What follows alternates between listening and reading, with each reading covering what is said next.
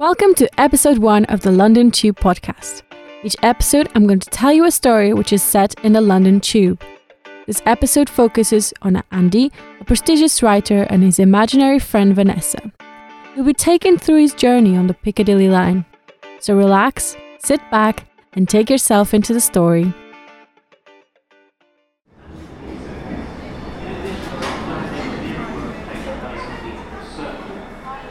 Struggled to get into the packed tube carriage, but managed to sit down near a young brunette. She is on the last pages of Eat, Pray, Love by Elizabeth Gilbert. A bit cliché if you ask me. I should focus on my book too, not reading, writing it. I was given 2 weeks to finish it. Little did I know I haven't even started. I opened my brown briefcase, grabbing a small notepad and my precious fountain pen. The brunette raises an eyebrow at me, eyeing my pen.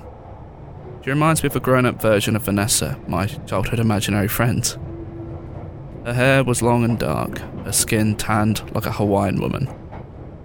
I always thought she looked like Lilo from my favourite Disney cartoon, and funnily enough, both always end up in trouble. Memories. Wait, that's it. Memories. The next station is Hyde Park Corner. I opened the notepad and closed my eyes. I always ask the gods for inspiration, especially as I only have 2 weeks left to write this bloody book. Taking notes is one of the most important steps in my writing routine. Hopefully, this new idea will go somewhere. Fountain pen, please, don't fail me now. We have all had imaginary friends. You might not remember them, but they were there. They were there when you snuck into the pantry without your nan seeing and devoured an entire tin of biscuits. They told you to do it. They were there when you painted the corridor walls green with your small fingers. They told you to do it. They were there holding the scissors that cut your hair into different lengths too. I don't recall a time when Vanessa prevented me from being naughty. She was a feisty one, always getting me into trouble. Mind the gap between the train and the platform.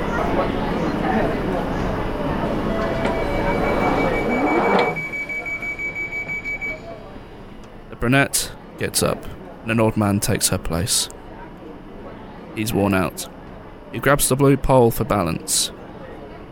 People keep coming in, standing in the luggage area or leaning against the closed doors.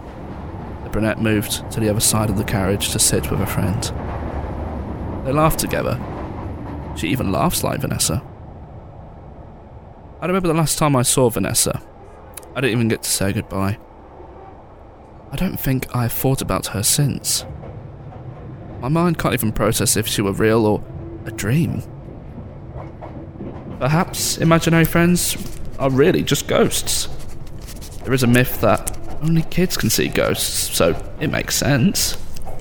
Why would they disappear with age, if not? Because we grow out of our imagination and they get scared? Vanessa was very imaginative. She would always play lava with me when no one else wanted to. The next station is Green Park. Change here for the Victoria and Jubilee lines. Exit here for Buckingham Palace. I put my pen down and skim the tube carriage. My eyes stop at the old man who sits across from me. I wonder if he had an imaginary friend. I mean, I'm sure he did, but who was it? Would they play together? Probably not outside his room. He would be too embarrassed to share it with his friends. Why is having an imaginary friend embarrassing?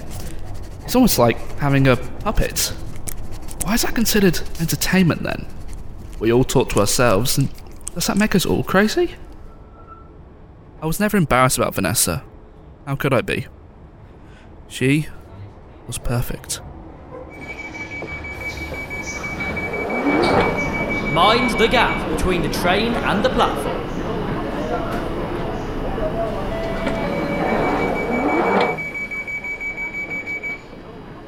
The seats near the old man are now empty as a lot of the people leave the train. A new wave of Londoners come in. Another young woman sits next to him. This time, a blonde with a white iPhone and pink headphones. Near the luggage area, there is a mum and her son, crying his heart out. He's trying to squeeze out of his pram. The mother finally gives up and lets him out. He jumps to the nearest seat and sticks his face on the dirty window, trying to look past it. Ah, children. Always running around. Maybe we still have imaginary friends and we don't realise it. Maybe they can help us cope with our aging dilemmas. Could they have been in our heads the whole time?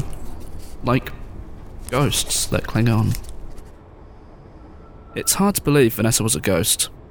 Ghosts have died. Vanessa wasn't dead. She had a lively spirit, and even if she was a ghost, why would she stay? What unfinished business can a child have in this world? No, Vanessa was not a ghost. The next station is Piccadilly Circus. Change here for the Bakerloo line. The old man has fallen asleep. His head falls back, swinging from side to side. His neck is going to hurt. The Vanessa lookalike has disappeared again. Her friend is still sitting on the other side of the carriage, but there is no sight of the brunette. Where'd she go? The little kid has calmed down, finally. He is now sleeping peacefully in his pram. His mother seems relieved, and so did a young couple trying to have a conversation next to them. What if they are the voices in our head? Are they the ones that tempt us to be mischievous once again? Did they grow up? Or did they stay young and wild? Is that why we never fully grow up? They could be the reason why we still enjoy songs and shows from our childhood, or why we step in puddles every once in a while. Maybe they are why we cry for no reason, or why we have cereal for breakfast, lunch and dinner on lazy Sundays. Are they keeping our inner child alive? The young brunette is near me again. She eyes my notebook, probably wondering what I'm up to. Imagine if she found out. I would look like an absolute stalker. Maybe she would find it funny. I know Vanessa would. She moves around in her seat, crossing her legs and leaning her head against the transparent panel at the edge of the seats. She pulls out a different book from her tote bag. A bookworm, I see. This time, The Perks of Being a Wallflower. That was Vanessa's favourite book. Mind the gap between the train and the platform.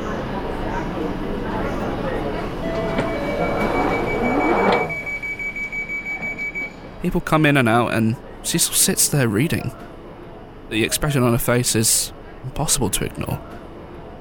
She chuckles once in a while, like a child. Her smile is infectious, her look endearing. A young man takes a seat next to her. He looks messy. His blonde hair is up in a bun, dirty. His tired face is covered in grey stubble. He exudes desperation and sadness. The complete opposite of the young woman next to him. She radiates light and happiness. He seems lost. I wonder where he's going. He doesn't have bags or a phone in his hand. He just stares through the window with despair. Maybe he can see his reflection. She notices him crying. Her eyes widen and there is a glimpse of sadness in her eyes. The young man is not okay.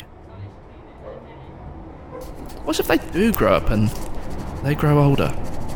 And as they grow, they become insecure, stubborn, bitter, depressed, or unhappy with the life they have been given? What if they're the voice in our head that tells us we are not enough or worth it? Are they doubting us or themselves? I've never doubted Vanessa.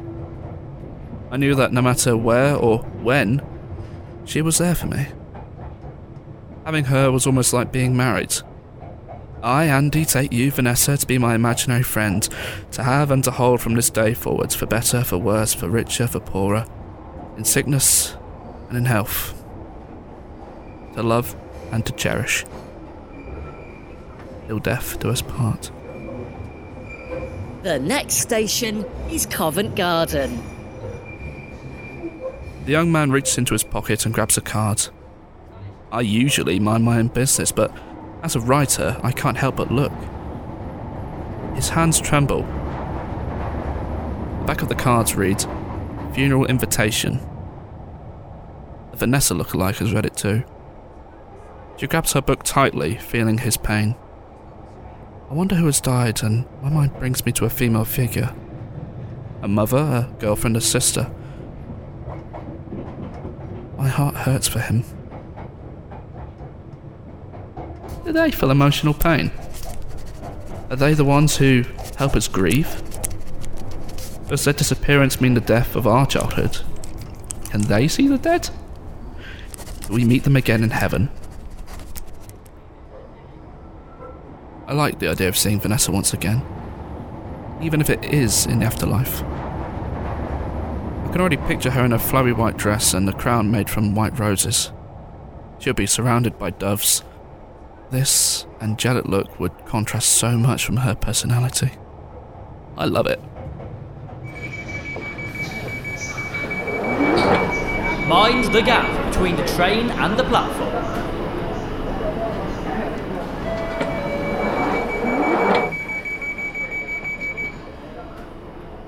The tube stops once again, and the busy Londoners make their way in and out of the carriage. The brunette observes every new person that sits near us. Next to the sad teen sits a gigantic man, probably in his 20s. He has the longest and skinniest limbs I have ever seen. Imagine a Slenderman type figure. He carries the tiniest chihuahua on his lap. They are both dressed in stripes, on purpose I assume. For someone who is new to the London tube scene, this type of sight might be unusual, but for a regular like me, it's just great writing content. Here, you realise that people still praise uniqueness and originality despite society's effort to make us uniform.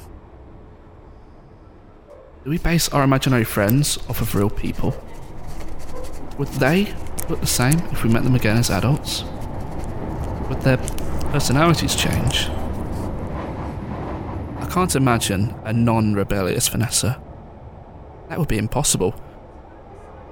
I would like to think she hasn't changed. Personalities like hers are hard to find. She was mischievous. She was happy. There wasn't a time she wasn't ready for an adventure. She was like a ray of sunshine. The next station is Holborn. Change here for the Central Line. Finally. This is my stop. Don't get me wrong, I love the tube, but I would rather just teleport to my house. At the same time, it's good practice. I spend about an hour every day observing people and creating stories around them. One of my books, The Gold Tooth, was inspired by a gang member I met on my way to work one morning. Same goes for this book, I guess. It all started with the brunette sitting in front of me. It's funny how imagination works. How one small detail can trigger a whole story, or, in this case, a series of unanswerable questions. She closes her book and slides it back into her tote bag. Is this her stop as well? I wonder where she lives. She shifts her attention to me and we make eye contact. Usually I would immediately break it, but this feels comfortable. She smiles at me and looks away. Was this flirting? What do I even know about dating? I close my notebook and put away my precious fountain pen. The train is stopping soon and I need to leave. Weirdly, I feel sad to leave. Will I ever see her again? Is this the last time I'll ever remember Vanessa? I wish she had never left.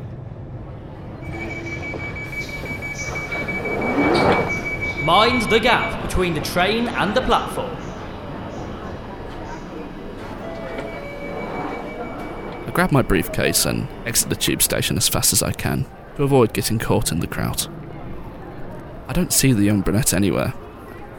I guess this is our goodbye. Passing the barriers, I get hit by the typical London smell, very prominent in my street. I pop next door into the dry cleaners. Hey Aaron, I greet. Aaron, the shop owner, and I are old friends. We have both lived on this street since we were kids.